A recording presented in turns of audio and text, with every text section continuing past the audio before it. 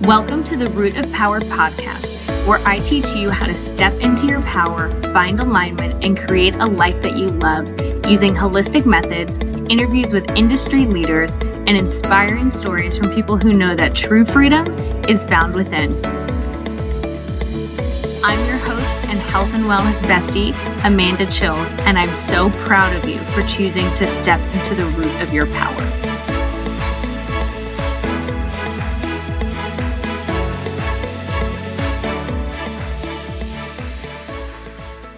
Hello and welcome, y'all.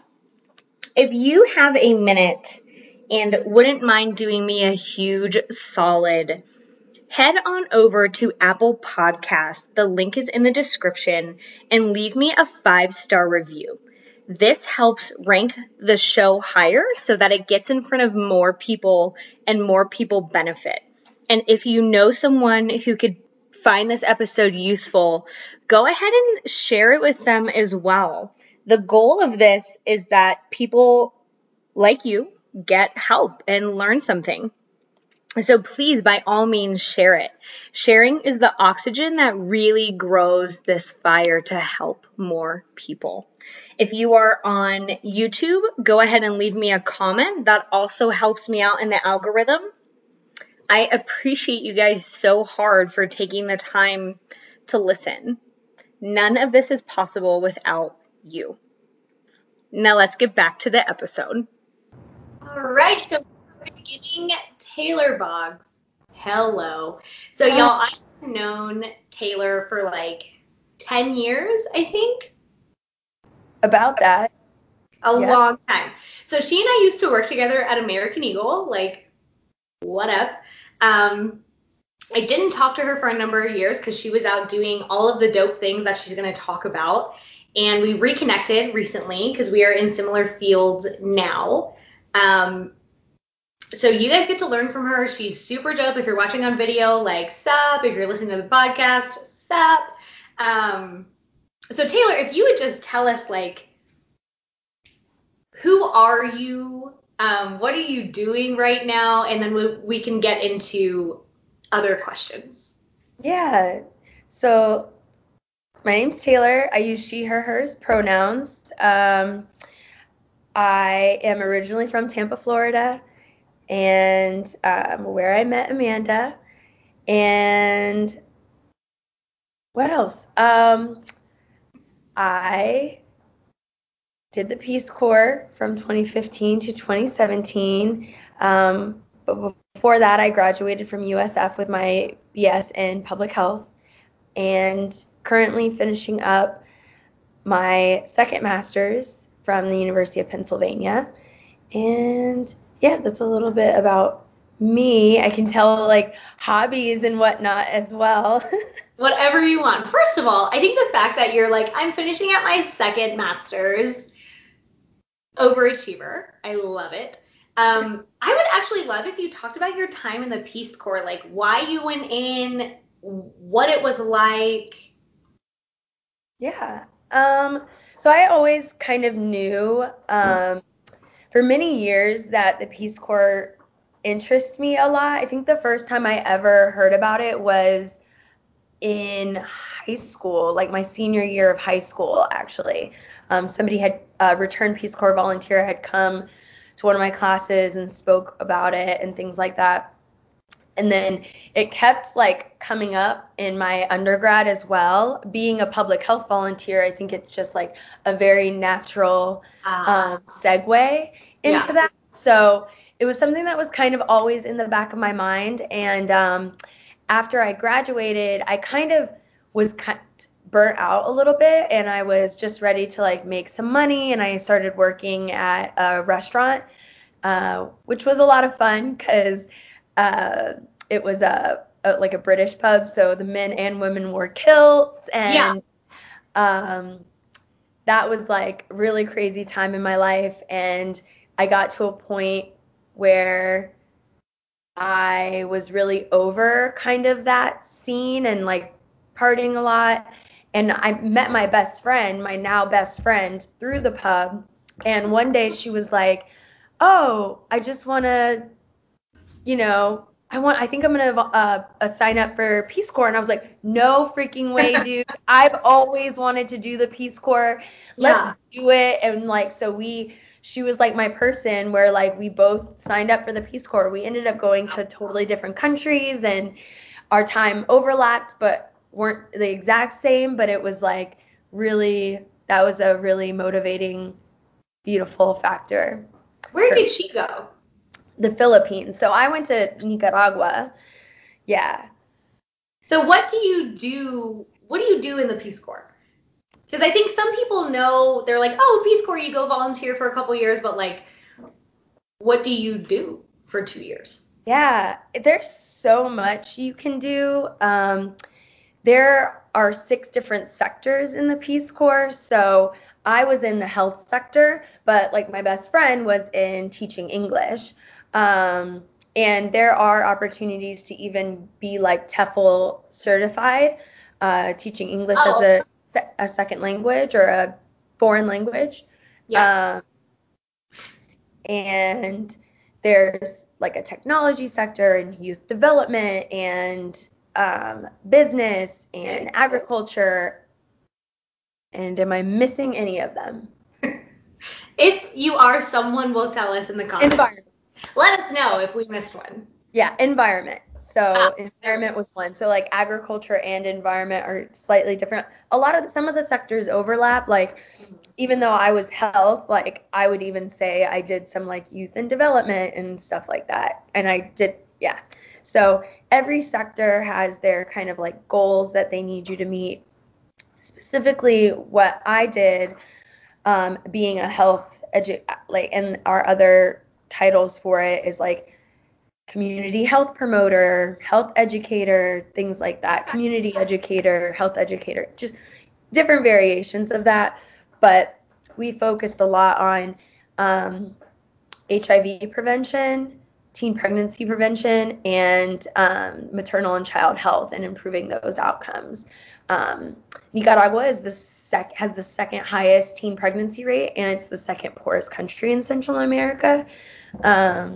So those are some interesting facts. But I think the most important part is like always remember not having this like white savior complex when entering the Peace Corps, which many people have. And even whenever I was entering, I always was like, I didn't have necessarily that mindset. I still needed to like learn and grow in a lot of ways, but my mindset wasn't like, oh, I'm this all-knowing being because I come from the United States and I'm here to like teach you better things, like I love, and this is how any type of work should be, is like entering a community like respectfully, genuinely wanting to learn about, these people and working with them, learning from them. And yeah, like they know their community better than I would ever. Right. And so really before I did any work was really like interviewing community leaders, surveying Because they know way better than you do what they need because they live there. They have lived their whole lives. And so you don't know. And that's something that I tell my clients when I start working with them. Like, I'm not the expert. I can teach you skills, I can give you resources, but you are the expert in your life. What do I know? I've lived 0% of your life. You're from a totally different type of culture. Like, not for nothing, we don't know shit about anyone that we're working with. So I love that you brought that up because I think a lot of people get into helping professions or get into volunteering or doing good work.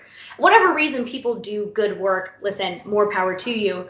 But there is a way that is helpful and there is a way that is damaging. So I think you acknowledging like you have to check your ego at the door, and it's not about you. It's about the communities or the people that you're serving. And so you need to drop your ego in order to be truly effective. because you don't want them dependent on you because you're there for 2 years and then you bounce. Right. So, hell Right. yeah. And really, and it's still challenging, like even with that mindset. So that was still, it was really hard to get things off the ground because a lot of the time former people and like a lot of organizations come into these countries and really poor countries and they just like dump money or dump projects or things onto these individuals and in these communities. And so that's kind of like what people now expect. Yeah. Oh, okay. So it's like, I'm like, no, I'm here to like work with you, not do things for you, and like not just like hand you money or these things. Like, I really want this to be like a collaboration and sustainable, and like, how do we do that? And I have so many more, like, now that I'm out of Peace Corps and I'm through like most of my masters, I have so many, I'm so much more better equipped to like have those sustainable pieces. I had So one. how has it helped you? Yeah, go ahead. How has it helped you in your master's? Because if people don't have the training that you've had to literally take your ego out and to humble yourself, like, is that something you run into in your programs where there's like a savior complex? Or how has it like helped you?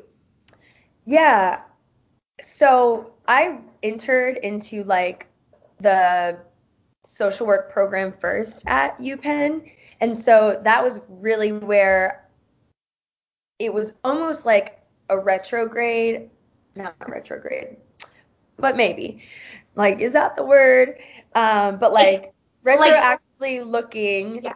at my experience in Peace Corps based on my newfound knowledge in social work. So like social work has so many like social justice themes, and we talked about white savior complex and how it's based in colonialism and, you know, yeah. So really learning about that and recognizing that like Peace Corps does, as wonderful as it can be of an organization, there are things that are still like, ooh, you can do better.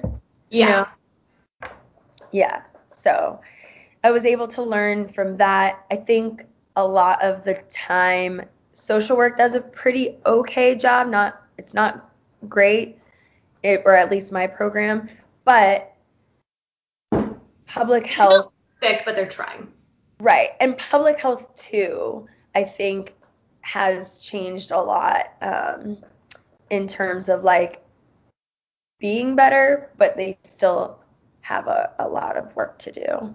Yeah. Yeah. I feel you. And I think that's a generational thing. I think it's a culture shift thing. Like we're really seeing in the last few years, especially with the social justice movement and Black Lives Matter, which is insane to me that people even need to say. Of course they matter. That's a different topic. With more people really like standing up and saying like absolutely not, your policies and your practices are actively harming the people you're trying to serve. Mm-hmm. Those things are changing. So there's even a dynamic like in counseling where part of our ethics is taught to us that the counseling dynamic, I'm above a client, which is ridiculous and totally backwards. Again, like people are experts in their own experiences. I don't know what they need. They know what they need. So I think public health and communities is the same way. Like if you don't live in that community, this sounds mean, but like how dare you come in and say like, oh, I know what you need. And it's like, what? Yeah. You might as well have men legislating women's reproductive health. Like, get out of here. That makes no sense. Right. And so another big issue I have, and this goes into the white savior complex and like all these things, is I honestly did feel like specifically the teen pregnancy goal was really hard for me to like go in and they wanted to be educated on that, like the health centers and stuff like that. But a lot of the times, like their really pressing issues were GI tract issues. So there's lots of parasites. People have stomach aches, diarrhea, like dehydration in And children. so they're focusing on pregnancy. Yeah, and not to get it wrong, like they do have the second highest after Haiti, Right. the highest teen pregnancy rate, and that is alarming. But I also think about like,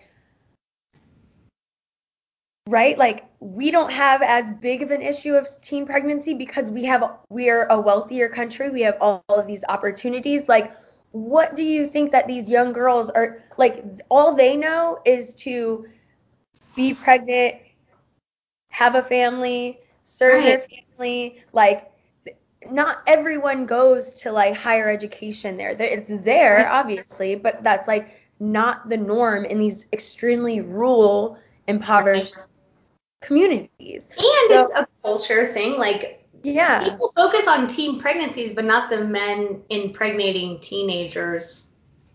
Yeah. Guess who's not going to a health clinic? The dudes. Yeah.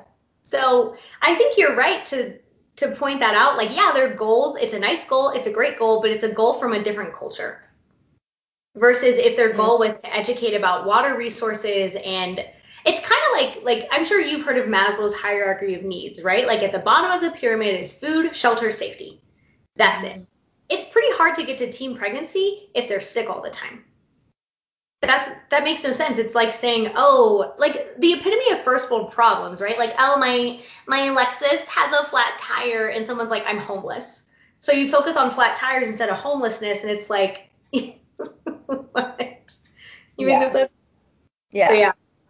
So that was something that I struggled with a lot in Peace Corps because I'm like, yo, they're asking me to help with their vector diseases like Zika, dengue, chikungunya, like all these different things. Like, how can I, if I entered as a, and that's still their health, you know, Right. like why am I constricted to these three?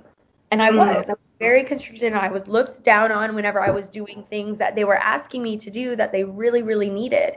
Like, why couldn't I have worked with somebody in the community uplifting women? And this is still like goes into business, so then I would be like seeping into like the entrepreneurship education sector. But if I'm focusing on like them making hand soap, I'm literally helping them boost and empower a woman, because most likely it would be a woman, and I'm helping them improve their health in their community, while still like it's I was just like, I'm really feeling confined and trapped within it. Yeah. And that really took a toll in a lot of ways on myself. I think that makes a lot of sense for anyone who's like listening to this that's in the helping profession, like the bureaucracy, or if you're not in the helping profession and you just work in a corporation, like corporations, if they're too big and they're not extremely careful, can kind of really murder creativity and innovation. So like I ran into the same thing when I was working. And I've been very lucky, like caveat, I've been very lucky to have wonderful, wonderful supervisors and bosses and companies to work for. I worked for two before I was like, fuck this, I'm doing my own thing. But I was constricted. So I couldn't run the groups that I wanted. I couldn't, like the first job I had was a very extremely specific model where we weren't dealing with things that needed to be addressed in a certain way because we had to stay within the model. And then you run into a lot of, you have to stay in your lane because XYZ and this is how we run, when it's really like all of these things are a web and not a line on a track, if that makes sense. Like if you stay in your lane, it's because it's so interconnected. It's like mental health. If you focus on the brain but you never talk about the nervous system, what are you doing? Like you're connected. You're not separate. So I feel you. But now you are wanting to So y'all, not only did Taylor like do the Peace Corps and totally like kill it there, you've had so much personal growth from when I knew you. So like we were babies when we met, like 20. I think I was 20 when I moved to Tampa. You were, I think you're like a year. I don't know how old you are. I'm 29. Okay, so you're a year younger than me. So you were. So I was never in the party scene because I've always been a baby grandma. But you were. So I would love if you talked about the toll that took and the personal growth that you've had to really focus like, oh, hey, this was not helpful. I need to change some of my behaviors. Yeah. So I definitely, and you're always going to be like, there's always some, if you start young, right, like drinking or partying, then you're going to have higher risk of, drinking problems, alcoholism, having some issues with that. There's always that possibility. Not saying that that's 100% true all of the time, but it is like the younger. You are more susceptible. Yes. So, started pretty young. I had a really good time all throughout my, younger years. When I was even like when I first met you, things like that, I would still like go to the clubs in Ybor and things like that. Maybe once or twice. I know. And that was my scene. Like, was there all of the time throughout college too. Like, just partied a lot. And even outside of college, like when I was working at the restaurant. Yeah. And it was just like not great because during that same time, I think a lot of people like drink and party and it's fine and whatever, but like most of the time people experience like traumas, either whether that is like in their childhood or in their teen adolescent years or in their young adult like. And so for me, a lot of my like major traumas happened around the time that I actually knew you. And so what is so funny is like we don't ever really know. I when I talk to people about it, like they're always like, I had no idea, like, because you're just like, all right, I'm gonna party and have fun and put on a face in front of all these other people, but I experienced like lots of loss. I experienced loss of like a really good a best friend and then my role model. And I was going through I had lots of issues with unhealthy relationships, but I had one in particularly abusive relationship.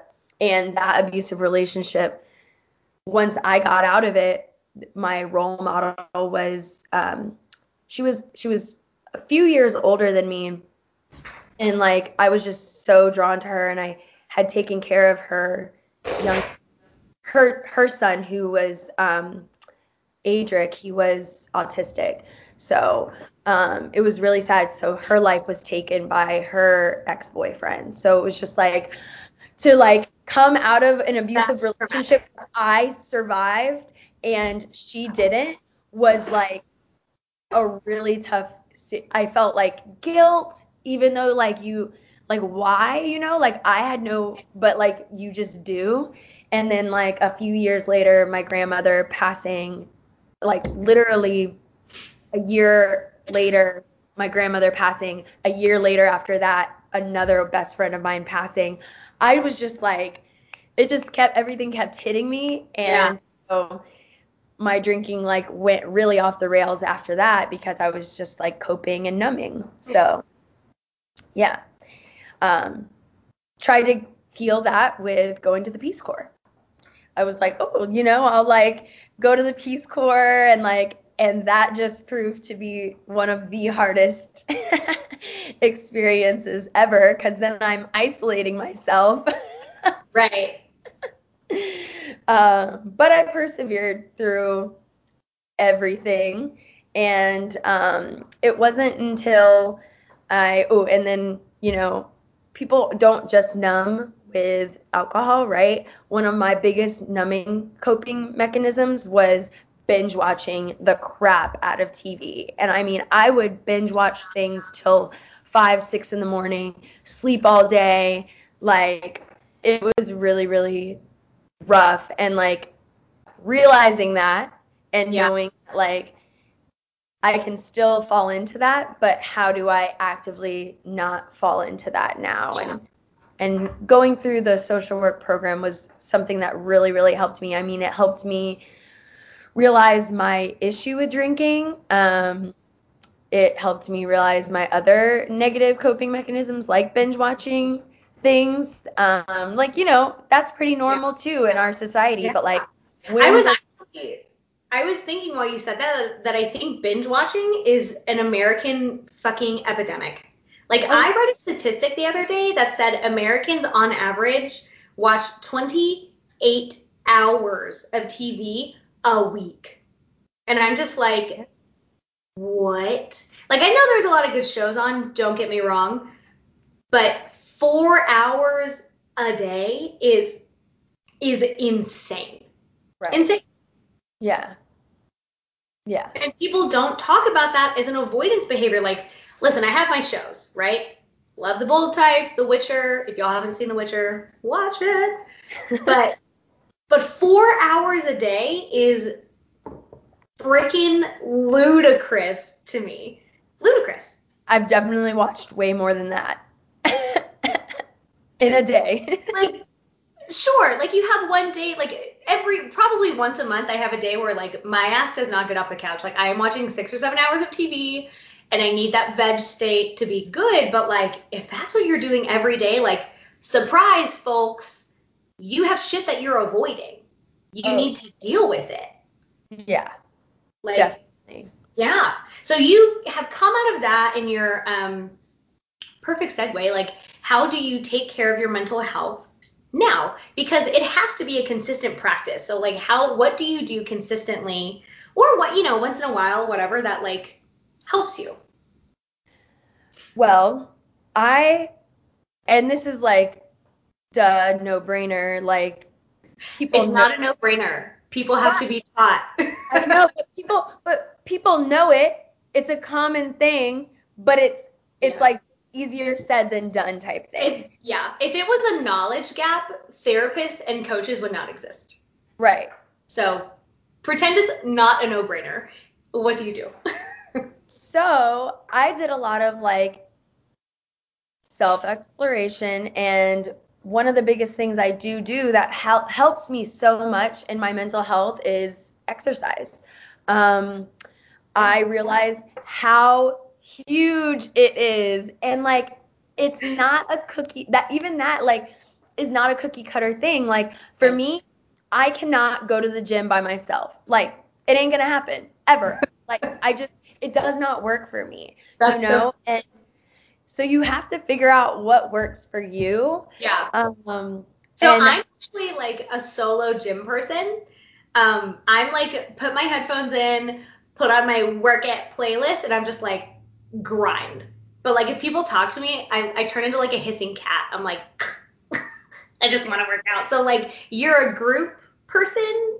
Yes. Yeah. So I'm like, I need group classes, I need group fitness, I need somebody who is going to like push me to, that I need that external accountability. And I need that external accountability in most of the things in my life, like all the time. So I love it because I love that collaborate. I feel energized by other people. Yeah. Okay. All the things. So. And that takes you a little while to work out because if you thought there was only one way that you had to do by yourself, you're supposed to like that, blah, blah, blah, blah, blah, you'd be freaking miserable and you probably wouldn't do it. Yep. Nope. So you exercise. What else do you do? I realized that I love, like, I do go exploring a lot. So anytime I can like go out into the city or, into the beach, like whenever I was living in Philly, I used to go explore the city a lot. And literally one of my favorite things was like exiting the subway listening to my headphones and just like being amongst the big buildings, and I was like, oh, like it just brought so much happiness to my soul. Dude, that's such a vibe. Soul here is like going to the beach, of course, and like such a vibe. Watching the sunset. And yeah, like sometimes I'm like, oh, no, I gotta go watch the sunset. Bye. like I just gotta go. So that's actually a thing. So I read a book by a guy named Wallace J. Nichols, who I will, side note, like link in the like podcast and video notes, whatever. It's called Blue Mind. And so his book is all about the effects of the ocean, more the ocean specifically, but water in general on psychology. And it was like, I will be leading ocean retreats once coronavirus is freaking over. Side note, if you're listening to this in like 2030, it's 2020. COVID-19 is a thing. It's fucking up everyone's life. It's annoying. So it exists, whatever time period people are listening to this or watching it. So ocean retreats, and I'm just like, I'm doing this. So though that has such a biological impact on our nervous system and on our cells and on our life, so hell yes that you do that. And two, there's a thing called sun gazing. Have you ever heard of it? No. So when you wake up, hopefully everyone wakes up, like wake up tomorrow. When you wake up, your cortisol spikes to get you like ready for the day. So cortisol is a stress hormone, but it also kind of amps up your energy. So when you turn your eyes to the sun in sunrise and sunset, you start aligning your hormone production with your circadian rhythm, which affects your entire body. So it's a thing called sun gazing, where you look at the sunrise or you look at the sunset and literally get like the sun in your eyeballs. Now, obviously don't do this at like noon. You're going to go blind. For everyone listening, an eclipse. Do not do it during an eclipse. Do not do it during full sunlight. But in the morning is actually when your melatonin, which is the sleep hormone, starts producing, and it knows to start producing because your eyes are being hit by direct sunlight. So sun gazing, you're doing it naturally without knowing that it's a thing, and it regulates your hormones. That's so cool. Which is wild. So you're just like, this feels good. I'm supposed to do it. And so I'm doing it, which is a really big testament to like how deep your body knowledge runs. Like your body knows what it needs to do, which is why you feel good going to the ocean or watching the sunset or being outside. They've done really cool studies where they like blindfold people and have them touch objects. So like plastic or glass or metal, and they measure their like brain activity, brain response, their brain activity. And then they have them touch like wood or dirt or clay or leaves. And the stress response when you're touching man-made things is activated. But the like regulation response when you're touching natural elements is activated. So like you actually literally have a stress response when you're surrounded by man-made things, which is insane. Which is why it feels good to be outside. So you're just like doing these things, not knowing why, but it's like it has a huge basis in biology. Yeah, that's so fascinating. So keep doing it. You're killing it. So what are you doing now? When we were talking last, time doesn't exist to me, so maybe last week, you were talking about working with like a domestic violence shelter and like the initiatives that you want to do once you're out of school. So please tell us about that because they are dope. Yeah, so currently I'm back in Tampa, not in Philly, and I'm getting involved again with some community partners around Tampa Bay, just getting my foot in the door. So right now I'm with Hear Our Voices, and so they are an organization dedicated to uplifting and empowering youth to use their voices around like, I love working with youth. That's my favorite. Yeah. They're nasty. Huh? They're a whole mood by themselves. Oh, yeah. I'm just like, yes. Yeah, and like they're so misunderstood, so not heard all the time. Like I always feel like adults forget that they were once teenagers too. Like that crap was hard. Like why? Like instead of judging them, like listening to them, like all they want to do is be heard and understood because they feel so misunderstood all the time. Anyway, Love, love, love kids. Yes. But so working with them, and I connected the Spring of Tampa Bay, which is a domestic violence agency here, with them, and we're going to be doing like a couple of like workshop. It's not a workshop, but like discussions. And so I interned with the Spring. They're a dope organization because they're the largest in Tampa Bay. They have like the hotline, the shelter, things like that.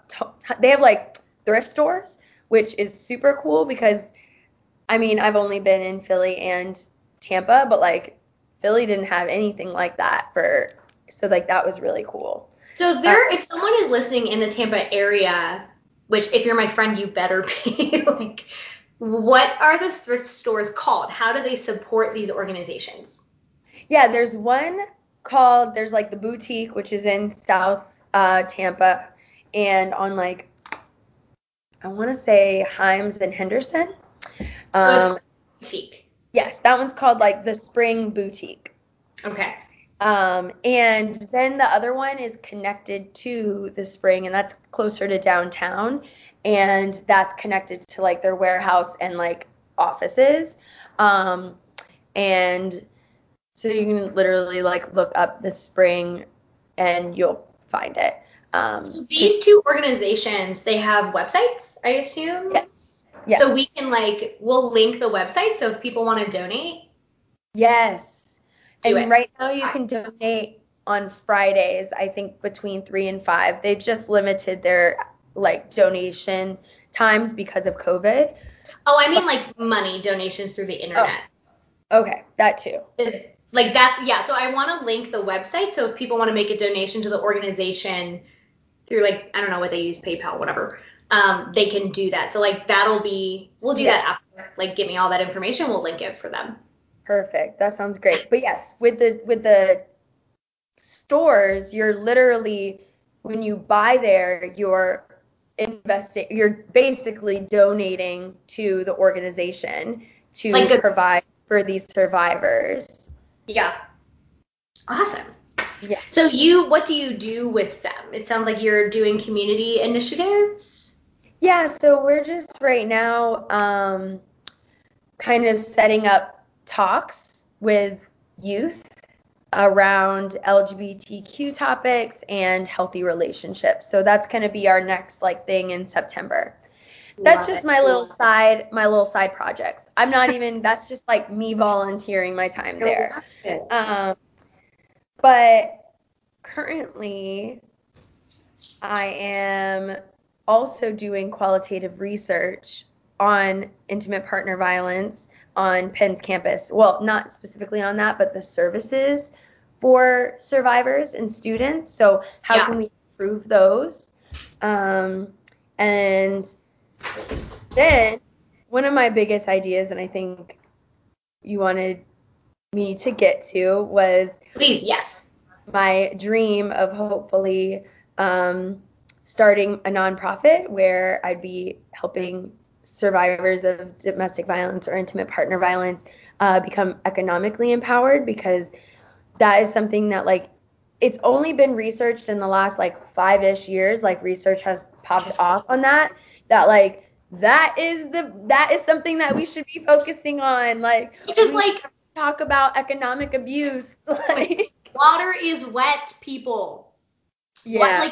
It's like when people do studies and they're like, animals have emotions, and it's like, no shit, homie. Like, why do people stay in abusive relationships? Very often because they're financially, they have to. Yeah. Hello. Yeah. They have no choice. If they have kids with this person and they're the main breadwinner, what are they going to do? If they're isolated from their family, isolated from their friends, have nowhere to go, things like this. So, and not to mention, so kind of like no work history, right. Or like if they do, it's unstable because of their situation, because a lot of the times like a abusive partner might like call and like ask that person while they're at work, and then their employer will fire them because it's unsafe for everyone. And it's like, no, bro, it's not unsafe for everyone. It's unsafe for this person. And So basically my whole idea is Get it. creating so there's already organizations that kind of do that for formerly incarcerated individuals where they hire them and give them, and it's typically in a restaurant. And I love restaurants. I love food. Oh, that's another thing that I do for self-care is I cook a lot. A lot. I love cooking. Love cooking. But so kind of incorporating like that aspect with all of, my education is like really cool. Would be really cool. So hiring these people, whether it's like they're doing front of house work, back of house work, like what are they doing? Like, can I get them like those skills? And then like how, and then like also doing a lot of like financial and economic empowerment in the shelters and things like that. So really connecting all of it, providing them daycare. So like another thing super huge, like I would want to like have the restaurant, but then like, can I also have a spot in the back where there's people that are helping taking care of all of the kids? So how can I make that accomplish that? Because that is very holistic. Such a huge barrier for people is childcare. Right. And finding free, affordable childcare, so it can actually work. So I have people here who pay over $1,000 a month for childcare. Yes. And I would rather rip my head off. Like, I know. I understand why people don't work. That makes perfect sense. So I love that you're taking such a holistic view. So what can people do to help? And we're nearing like the end now. So like, what can people do to get involved? If people are interested in community engagement, or they're interested in helping survivors of domestic violence or intimate partner violence, or they're just like, oh shit, maybe they're talking to me, like I don't feel safe in my relationship. Like, that's kind of 3 different questions, but like go in whatever order you want. What can people do? So maybe we'll start with like, if people think maybe they're in an unsafe situation, relationship, what can they do? And then how can people get involved if this is something they want to support? Yeah, so definitely if they're in an unhealthy relationship. So there's definitely a spectrum of what is a healthy, unhealthy, and then like abusive. So there's kind of like this spectrum of that. Because a lot of the times people are in unhealthy relationships, but it's not necessarily abusive. Right. But it still will take a toll on you emotionally. So definitely becoming educated, if you're listening, like searching those types of things clearly in a like, as safely as possible. Put your search engine on incognito mode for anyone listening. Also, DuckDuckGo is a search engine that does not track your searches. So just for anyone listening, DuckDuckGo, or you can do incognito mode, which means none of those things will save. Yes. And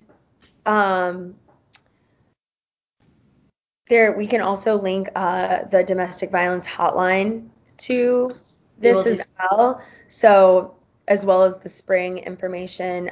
There's a national hotline for DV as well. Yeah. But you can always call, like, because sometimes it's really hard to talk to your friends, and that's the biggest thing that I talk to with youth is like, so many times people are like, oh, you're in an unhealthy relationship or abusive relationship, like, why don't you just leave? Why don't you just leave? And then that's not helpful.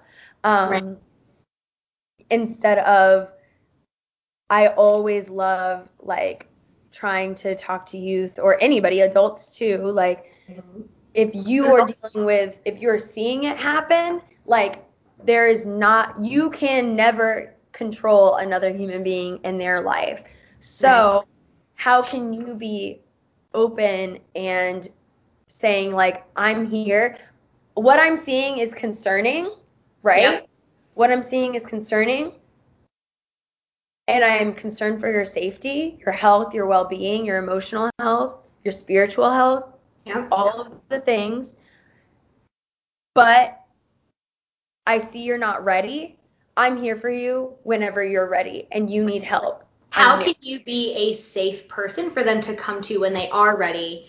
Right. And the best ways to not be a safe person is to say, well, why don't you just leave? So for anyone listening, never, just never say that to your friend. A different question would be, how can I help you? What do you need right now? Well, I just need someone to vent to. You got it, bud. Like, be a safe person when they're ready, but you can't force it. So solid advice, like just be a safe person for them to come to.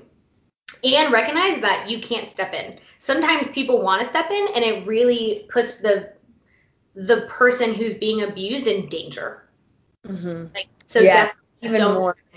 Don't confront the abuser. Don't step in. Just be a safe person when they are ready. So they can Google the spring. We'll definitely link that. The domestic violence hotline will link. What about in their communities if they're like, hey, this, by the way, it's definitely happening in your community, wherever you're listening. All around the world. It's a global issue. Google to get involved. So if you're in schools, depending on like your age and things like that, but I mean, I remember when I was at USF, so I know that schools and if it's not at your school, if you're like in high school or whatever, probably everyone here is an adult, but like high schools can always contact like their local domestic violence agency, and there's always youth programs happening within that. So how can you get involved? You can always contact those types of groups. Maybe there's one already in school. Like sometimes there are youth action committees in schools.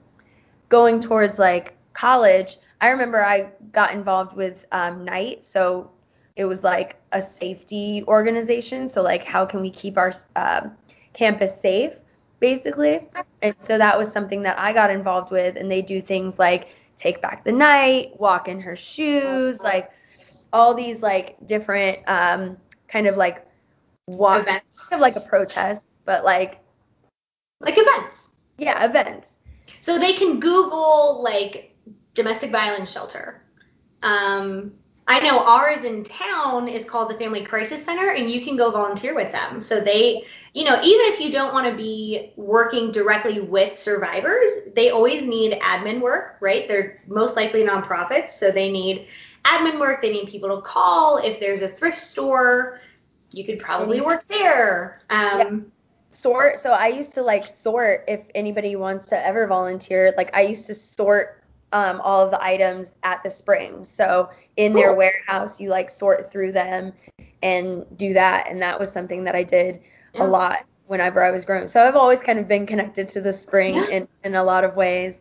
I have a woman here that does grocery runs for our local domestic violence shelter. She they give her a list. She goes to the grocery store, she picks up the donated food, and she brings it back. So there's a ton of ways for people to get involved. Probably more than people think. Like it doesn't have to be directly with survivors. There are those things too. Like we have like rape advocates who will go to the hospital if someone has been sexually assaulted, or they'll go to the court case with them. But you don't have to do that, which thank you for sharing. I know we're like last minute of the time, but I just want to highlight so I used to be a domestic violence counselor, and so I worked with survivors directly, but one of the greatest things I found, and it was like as hard as that work was and how like heart-wrenching it was to like hear their stories, it was also super empowering, and I was so in awe of how these women, self-identifying women. I didn't ever have male clients, but we had male clients. All of the creative and inventive ways things that they did to keep themselves safe. Like I was always like shocked in such it was amazement, not shocked, but I was amazed. Like blown away. And it brought me to tears so many times because I was like, yo, you're amazing. Like, and you want them to see it too. Because so many times survivors and victims of these abusive situations, they don't have the self-esteem there. Like their self-esteem is low because this person has chipped away at it. Right. So I don't know. They were always so amazing Yeah. and so beautiful, and I always miss my clients. But yeah. One thing I do notice with trauma work is like people are extremely inventive when their survival's on the line. Whether it makes sense down the road or not, like in the moment, if it kept you alive, it was the best decision you could have made. Regardless of if it long term makes a lot of sense, if it keeps you alive in the moment, it's a good thing. So whatever people had to do, this is something I want to leave with, like whatever people have to do to survive is a good choice, even if it doesn't make sense to anyone else, because you do what you have to do, and not all of those things are helpful long term, but if they keep you alive in the moment, it's a good decision, like hands down. Definitely. So what is something that you want to leave our listeners or like viewers with? Ooh, just based on our Anything. entire conversation. Ooh. Let's see. Things are tough sometimes, but just always remembering that you're not alone, and it's really important to ask for help when you need it, whether it is help with a paper, whether it's help with your emotional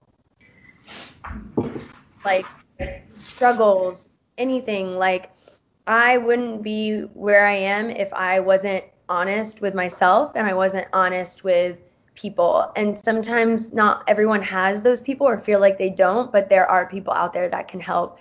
That's why there are, hotline numbers, and it feels weird and it might feel icky to like talk to a complete stranger about it, but there are people out there that care, and your safety and your happiness is important. Yep. And it may feel really hard right now, but people are out there that can help you gain skills like Amanda, like myself, to get you to a place where you're healthy and happy and working towards that, because you're not always healthy and you're not always happy, but it's always a work in progress. And I want to just add too that it's okay to ask for help multiple times. Yes. Like it's okay to make steps out and then go back, and to make steps out and go back. Like healing doesn't happen in a linear fashion. It's always expand and contract. So yeah, if you're asking for help now and you don't take all the steps, like who gives a shit? You still ask for help and it's still good. So yeah, 100%. 100%. I love it. So you are so dope. I'm gonna like stop the recording and then we can talk. So thank you so much. Like we will link everything that we talked about. I like made a note of it to do. Thank you. That was beautiful. Thank you. Y'all, how dope is Taylor? She is super, super cool. If y'all hung out with us this long, thank you so much for listening. I hope that you got some valuable insights or you found the podcast interesting. Do me a favor if you're still with us and leave me a review on Apple Podcast. That helps me get in front of more people. And if you're on YouTube, go ahead and subscribe and leave me a comment telling me what you thought about the episode. Okay, you guys be good. See you next week.